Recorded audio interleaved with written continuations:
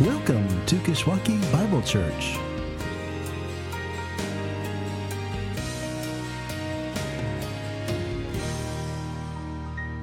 Well, we've looked so far in our series on the book of Ephesians at how we are together blessed and at how we are together bound for glory, and at how we are together alive.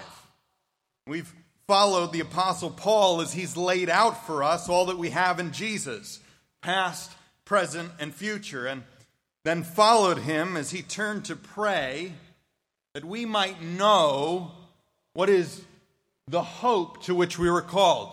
That is where we're going, that we might know that it's going to be worth it when we get there, and that we might know that no matter what stands in our way, God's going to get us there in the end. And then we turned and followed Paul as he prayed further that we might know that as we look to Jesus. If you're wondering if God's going to do what God said he would do from the very beginning, he says, look to Jesus. Look at what God's already done. And more than just looking to Jesus, look at what God's done in your own life. He's raised you and seated you with him in the heavenly places, in that passage we just read. But today he's going to say that more than just looking to Jesus, and more than just looking at what God's done in our lives, we can gain great confidence that God is going to do what God set out to do by looking at the church. And that's where we're going to pick up today as Paul turns his focus there in Ephesians chapter 2, beginning in verse 11. Let me read Ephesians chapter 2, verses 11 to 22. This is God's word. It says, therefore, remember that at one time you Gentiles in the flesh, called the uncircumcision by what is called the circumcision, which is made in the flesh by hands. Remember that you were at that time separated from Christ, alienated from the commonwealth of Israel, and strangers to the covenants of promise, having no hope and without God in the world. But now, in Christ Jesus, you who once were far off have been brought near by the blood of Christ. For he himself is our peace, who has made us both one and has broken down in his flesh the dividing wall of hostility by abolishing the law of commandments expressed in ordinances, that he might create in himself one new man in place of the two, so making peace, and might reconcile us both to God in one body through the cross, thereby killing the hostility. And he came and preached peace to you who were far off, and peace to those who were near. For through him we both have access in one Spirit to the Father.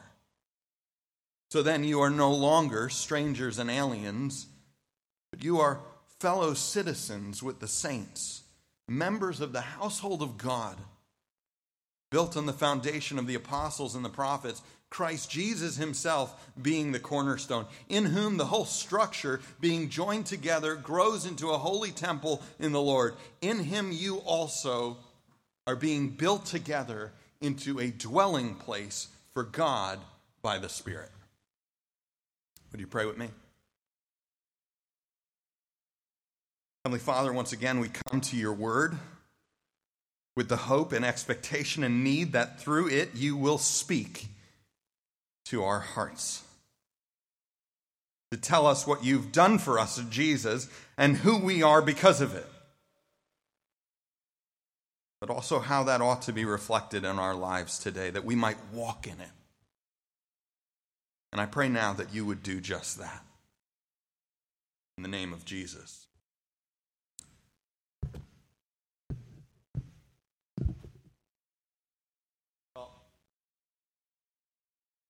Wondering if the mic is on. You wondering too? Go back to this mic. continue to work on that. Let me talk about, for a second, the refugee crisis in our world. The refugee crisis that continues to intensify in our world today. Have you read about this in the news?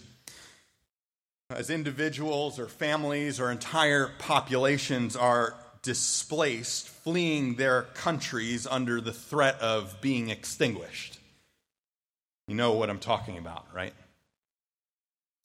One of the articles that I read just this week named the exodus of over 500,000 Muslims from Buddhist-majority Myanmar just in the last 5 weeks, in 1 month's time, 500,000, as the largest exodus that Asia has experienced in the last few decades. You might think it should be named as the largest exodus ever. But no, in the last few decades, it is added to just one of a number that continue to pile up the refugee crisis of our times. This article chronicled the journey of a man named Muhammad Rafiq, whose youngest child, an 8-month-old baby, had been burned to death by Buddhist mobs. This is the day in which we live, and Muhammad was forced to flee for his life with his wife and his 2 other children, until they ended up in the middle of the night to find themselves in the dark on the muddy bank of some creek in a country they didn't know, with what this article described as no food and no money and no idea what to do next. I doubt many of us would admit to understanding what that's like. Not many of us, at least. Whether as a refugee from Myanmar or Palestine, Syria or Afghanistan, Somalia or the Sudan, Democratic Republic of Congo. Because most of us don't know what it's like to be one of the now 65.6 million people who have just in the last 9 months alone of 2017 been forcibly displaced from their homes, whether by war or systematic violence or having the very human rights that they come into this world expecting stripped from their fingers. Not many of us would know what that's like. Catherine and I have had the privilege of knowing many who do, but not many of us would know, except that as such things ravage our world, they ought to remind us that we actually share a very similar story. Because while most of us have no idea what it's like to be a refugee in a foreign land in a physical sense, each of us ought to remember, or at least know, that we were at one time refugees in this world in a spiritual sense. Maybe not without a home, but without a hope. And to reiterate what we looked at last week in the first half of chapter 2 of this letter, this is what Paul's going to show us in the second half. First, by describing the refugee crisis that we all started in. And then by describing, second, what Jesus did about it. And then third, by describing the refuge we've found in him. So we're going to look at, and we hope that we would remember the refugee crisis that we started in, what Jesus did about it, and then the refuge that we found in him. That's where we're going today, and we're going to begin first by looking at the refugee crisis we started in. Paul begins in verse 11, therefore remember. Therefore remember. Therefore, because you were dead, but now have been made alive. Because you have been saved by grace in order that God might show in the coming ages, as it says back in verse 7, the immeasurable riches of his grace and kindness toward us in Christ Jesus. Therefore remember that at one time you were separated from Christ. And to pick up on the imagery Paul uses earlier in the chapter, we were all refugees fleeing the deserved wrath of God. And at that time, had no way and no body to save us from what we were in for. He says, therefore, remember that at one time, you Gentiles in the flesh, you non-Jews in the flesh, called the uncircumcision by what is called the circumcision, which happens to be, he says, made in the flesh by hands. Remember that you who were derided for not having the physical sign of being part of the people of God. That's what circumcision was. I know that's not a dinner conversation many of us are usually having. That's what circumcision was. It was a physical sign of being part of the people of God. And he says, remember that even though you were being derided for that, and the ones who were deriding you had no right to be deriding you because the physical sign that they had wasn't pointing to a spiritual reality like it should have been. He says, remember though, that even though you were being derided unjustly, your situation was much worse. He says you were separated from Christ. Reminds me of the neighborhood that Catherine and I used to live in, which was then at that time the most diverse neighborhood in the country. And you used to watch, you'd go around the neighborhood and you could pick out a playground anywhere and you could see the immigrant kids in that neighborhood being picked on because of their clothes. That they didn't look American enough. See this all the time. We dealt with kids like this all the time. And yet, in reality, their situation was much worse because they didn't even have a green card. This is what Paul is saying. Paul's saying that the lack of the physical sign of being snipped was in fact the least of one's worries. Because what mattered was that what one was missing out on, being on the outside of God's people. And then Paul goes on to highlight what that was in a list. He says first that we were without Christ, which means that we had no access to all the blessings that are found, that Paul says in chapter 1, are found in and only in Christ. There was no adoption. There was no redemption. There was no forgiveness. There was no hope of it. He says you were without Christ. But he also says that we were alienated from the commonwealth of Israel. And this is what he means. He says we were left to figure out life for ourselves. Israel had a way of life. It had a way of life that continued to point it back to God and continued to remind it what God was doing on its behalf. Right? But we were alienated from that commonwealth of Israel. We didn't know what to do. We didn't know what to do in life. We were left to ourselves to figure it out. It's like all those who are left in this secular world with a secular Christmas and a secular Easter and a secular Thanksgiving Thursday, which really only now is a calm before the storm of the thankless Friday that follows.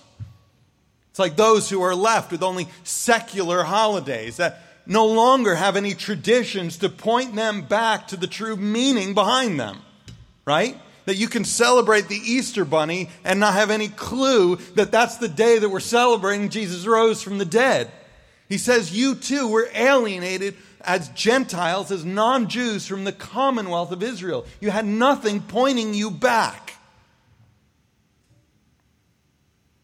And he says that we were also strangers to the covenants of promise, which are most likely those promises that God made that one day he was going to send Jesus and that one day he was going to send his Spirit.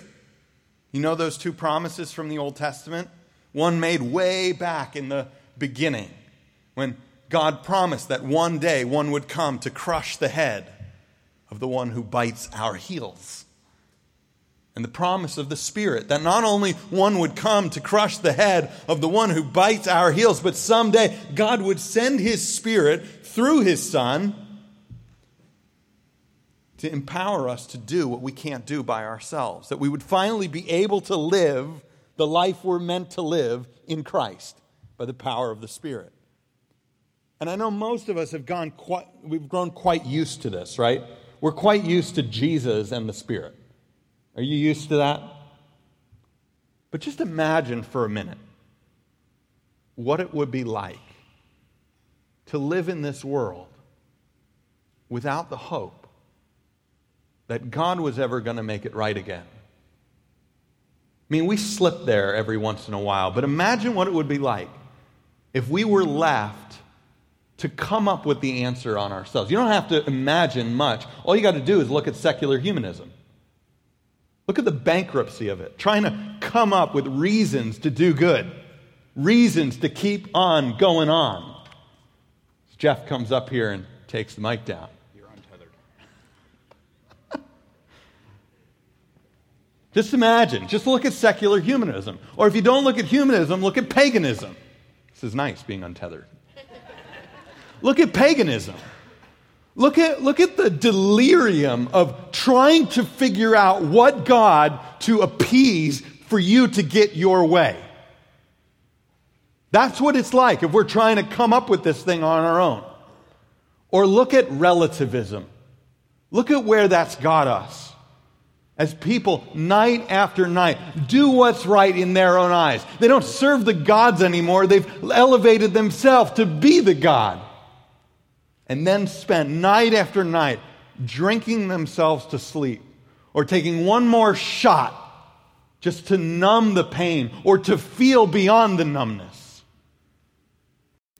This is what Paul says. This is where we are, where we were apart from the commonwealth of Israel, strangers to the covenants of promise. What an understatement then for Paul to round out his list by saying that we had no hope and were without God. No kidding. No kidding. That we had no hope and were without God. Some of Kath and my good friends are good friends over the years, from the neighborhood we used to live in, from the work we've done overseas, have been those who have had to flee their country for one reason or another, to seek asylum elsewhere, to throw themselves on the mercies of another land. But it doesn't compare to where we all began. Wandering in this world, not able to flee because the one we needed to flee was the one under whose wrath we had come, the one who made the world. This is the refugee crisis. Paul says we need to know that we started in. Remember where you came from. But he also says, remember what Jesus did about it. And all last section, the focus was all on God and what God had done. Now the focus turns to looking at Jesus. The refugee crisis we started in, now what Jesus did about it. Even though we were without Christ and outside Christ, Paul says in verse 13, but now in Christ Jesus, you who once were far off have been brought near by the blood of Christ. I don't know if you're like me. I don't cry in public most often. But something like this can make you weep. So I walk through life feeling all the time that I am far off. Do you know what that's like? To be far off from friends or far off from family, or come into a room and feel like you're the only one who doesn't belong? I kind of know that you know what that's like, because as I've begun to get coffee with you and lunch with you and to hear your stories, it's been a common denominator. That a funny thing is, here at KBC, nobody feels like they're in the inside. That we might all look different, but none of us feels like we're on the inside of this thing. And if you knew what the person next to you was going through, it would break your heart. I know you know what this is like. But look at what Paul says. Paul says, but now, it's almost as good as but God. But now, in Christ Jesus, you who once were far off have been brought near by the blood of Christ. Even if you don't feel it. Paul says, remember that by grace you have been saved. God raised you with Christ and seated you with Christ in the heavenly places. But also remember not only what you have in his resurrection, but that your life was won by Jesus' death. And that your being brought near was made possible by his being put to death far off. That should be a significant comfort to those of us who continue to feel like we're on the outside. To know that we're no longer on the outside with God, even if we feel like we're still on the outside with everybody else. And yet, Paul says in verse 14, for he himself is our peace, that it's in him alone, and that we find ourselves back where we belong, both with God, but also with others, even if we don't feel it.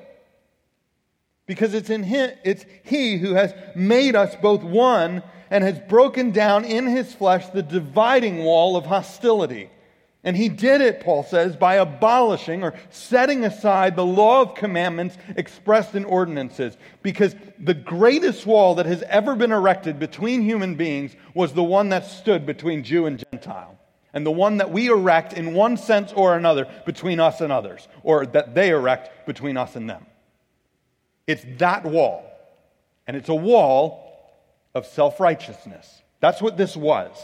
It was taking the law, the God-given law, and making it something that it wasn't.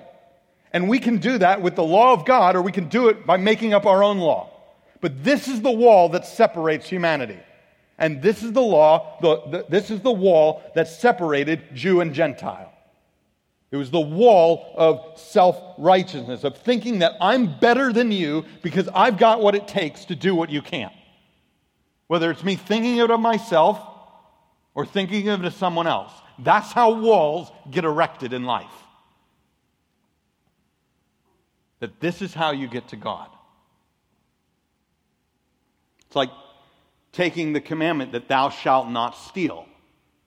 And instead of seeing it as something we're to do because we're already on the inside, we take it as something we do to get on the inside.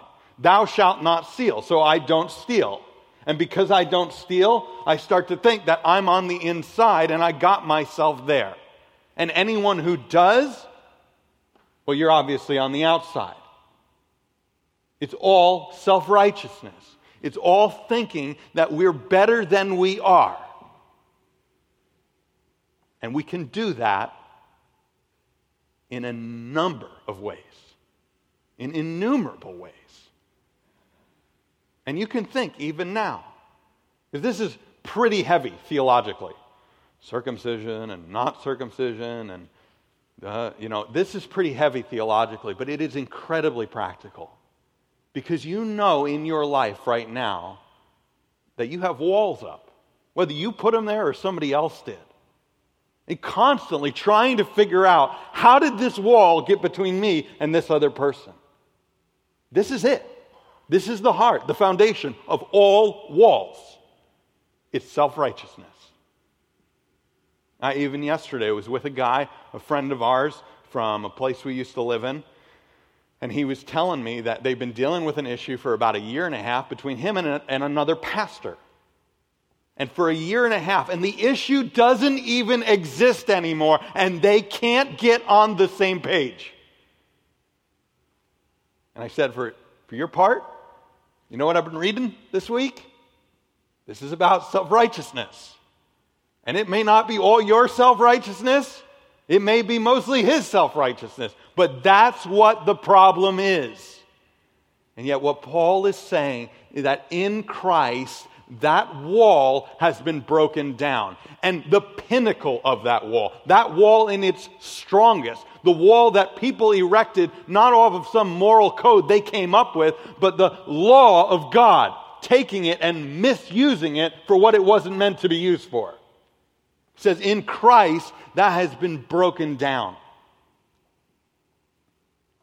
Because doing that, turning God's law into something it wasn't, it's like showing up to the White House with a black tie and expecting your name to be on the guest list, as if that's how the guest list worked. And then looking down at everybody pressed up against the fence outside who forgot their tie at home and thinking that's why they're not on the guest list, when your tie is not even going to do what you think it's going to do. Christ abolished the law. He set it aside because we were using it for what it wasn't meant for. It served its purpose for a time. And now Christ does what only Christ can do. He brings the whole thing back to grace. You ever wondering how relationships can be restored? How brokenness can be undone? How wrongs can be made right again? It's coming back to grace. That's what Jesus did. That's what he made possible. By setting aside our thinking that we could do what only he can do. He brought it back to grace. Paul says that he set aside the law of commandments expressed in ordinances, that he might create in himself one new man in place of the two, so making peace, and might reconcile us both to God in one body through the cross, thereby killing the hostility. Because in the cross, you see that no one has what it takes. Which is what I assume Paul means when he says that Jesus came and preached peace to those who were far off and peace to those who were near in the cross, because we all need this. It's for those of us who somehow slip into thinking that we have the right to be on the inside, and for those of us who swallowed the lie that we're not good enough to be on the inside. Because this isn't about who is and isn't good enough. It's about Jesus being good enough and what he did to make us good enough through the cross. It says he came and preached peace. For through him, Paul says, we both have access now in one spirit to the Father. This is the refugee crisis we started in, and this is what Jesus did about it. We were wandering in wrath, without hope and without God. And Jesus came to bring it back to grace. Remember not only where you came from, but also what Jesus did about it. The refugee crisis we started in, what Jesus did about it. Lastly, then, the refuge that we found in him. And I just want to read these last few verses and see if you pick up on what Paul is doing here. He says in verse 19, "So then you are no longer strangers and aliens, but you are together fellow citizens with the saints, and together members of the household of God, built together on the foundation of the apostles and prophets, Christ Jesus himself being the cornerstone, in whom," Paul says, "the whole structure together, being joined together, grows together into a holy temple in the Lord. In him you also," Paul says, "you who once were far off are being built together into a dwelling place for God by the Spirit." Do you hear what Paul's doing? He's saying that the refuge we found in Jesus is the exact mirror image of the refugee crisis we started in. It's everything that we were wandering in hope of finding. That rather than being dead, we are together alive. Rather than being far off, we've been brought together near. Rather than being strangers and aliens, the refuge we found in Jesus marks us as fellow citizens with the saints and members of the household of God. We're without hope and without God. Now we're being built together as the very temple, the very house of the one under whose wrath we once wandered. This is the refuge we find in Jesus. Having Him as the cornerstone, so that the whole building rests upon Him, and that the whole building is shaped by Him. And it's all about grace. That's what this place is supposed to be. That's why we exist. And if we don't have that, whether with God or with each other, it's not worth showing up on Sundays. This is all about grace. It's the crisis that we were far off. It's what Jesus did about it, that He brought us together near, and the refuge that we found in Him, that not only are we members of God's house, but are ourselves the house in which God dwells by grace. By grace. That's what the cross stands for. That's the theological foundation of our very existence as a church. But it also has some very practical implications. That we can remember this not only as a thing in our heads, but remember it in very practical ways. And let me just name three. Three ways that we can remember this. And I'm going to hone in from looking on the outside of our church towards looking on the inside. So we can remember this in three ways. First, we can remember in the way that we care for the outsider. And I'm particularly thinking here of how we as Christians care for those who have been displaced, who are now wandering the world, throwing themselves at the mercies of another nation because they've been forcibly removed from their home. I'm thinking of refugees.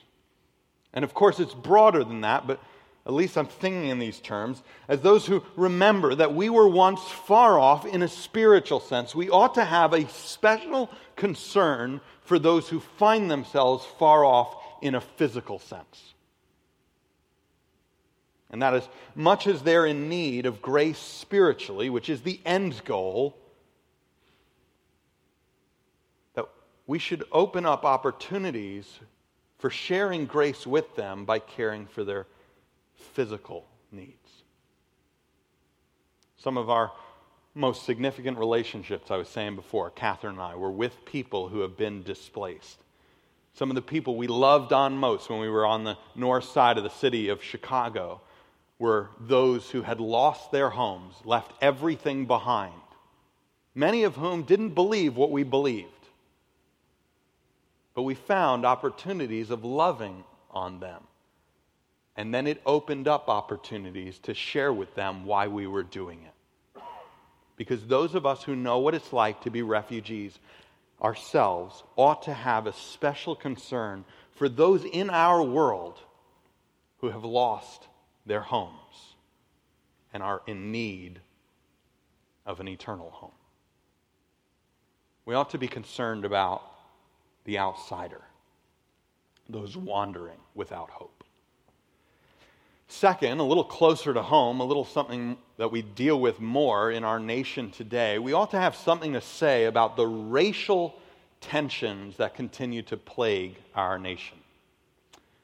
But whether or not we can agree on whether or not a player ought to kneel in protest during the national anthem, we ought to agree that black lives do indeed matter as much as any other. And that this will be a place where we know racial or family or economic reconciliation better than anywhere else in the world. Because we know Jesus. We know Jesus. So we should have something to say when issues like this pop up in our country. And though we may debate the best way to go about that as a society, as Christians, we ought to have something to say about reconciliation. Because we know what that looks like with our God. We've been brought in. We were far off. We have been brought near. And this will be a place. KBC will be a place. God's church will be a place where there are no such divisions as long as we come through the one dividing line. As long as we come through Christ. That insofar as grace stands, we can reconcile with anyone. There are no divisions that are too big. There are no dividing walls of hostility that cannot be broken down. We ought to have something to say about this in our culture today because we know what it's like more than anyone else. We ought to have a care for the outsider. We ought to be concerned with what it means to be an insider, that it is based on grace alone. Lastly, then, let me bring us back to where Paul started and what he's doing in this section of his letter. That a care for the outsider, a concern for who's an insider, we also ought to have a great confidence in what's to come. Remember that that's where we started. Remember that that's where we started. That Paul is praying that we would know where we're going.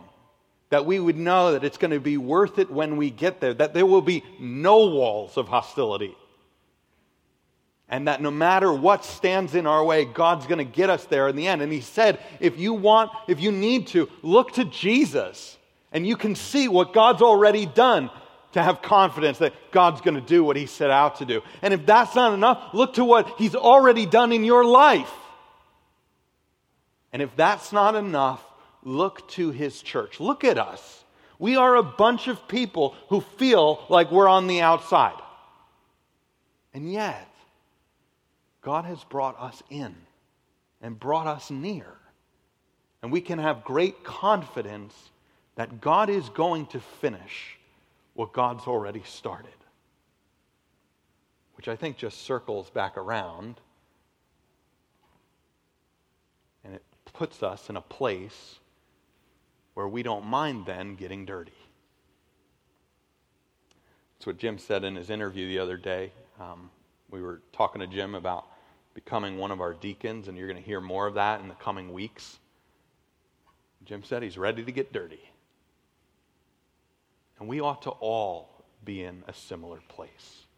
That because of what Jesus did, and he put this back where it belongs, that this is now about grace again, that we're ready to get dirty. Because God's going to do what God's going to do in the end. And all we got to do is be about the business we've been left with. Let me pray.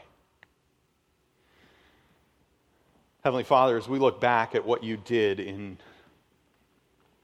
the early church, of tearing down the wall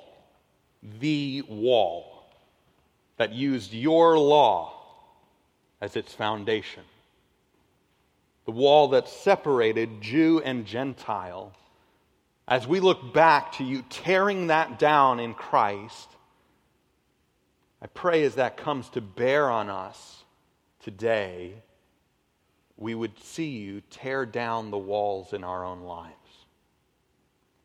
And that though we can't control everything, that if it's up to us on our side of the ledger, there would be no self-righteousness.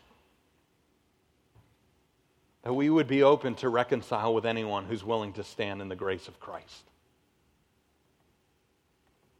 I pray you do it as we work in your world to share your grace with those who've lost everything, even those seeking asylum in our country.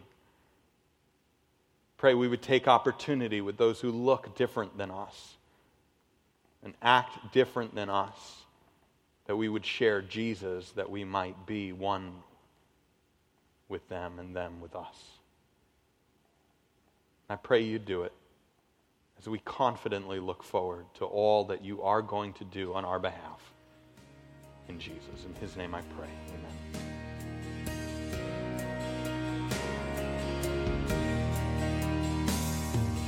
Thank you for joining us. For more information about our church, please visit our church's website at kishbible.org. That's KISH Bible.org.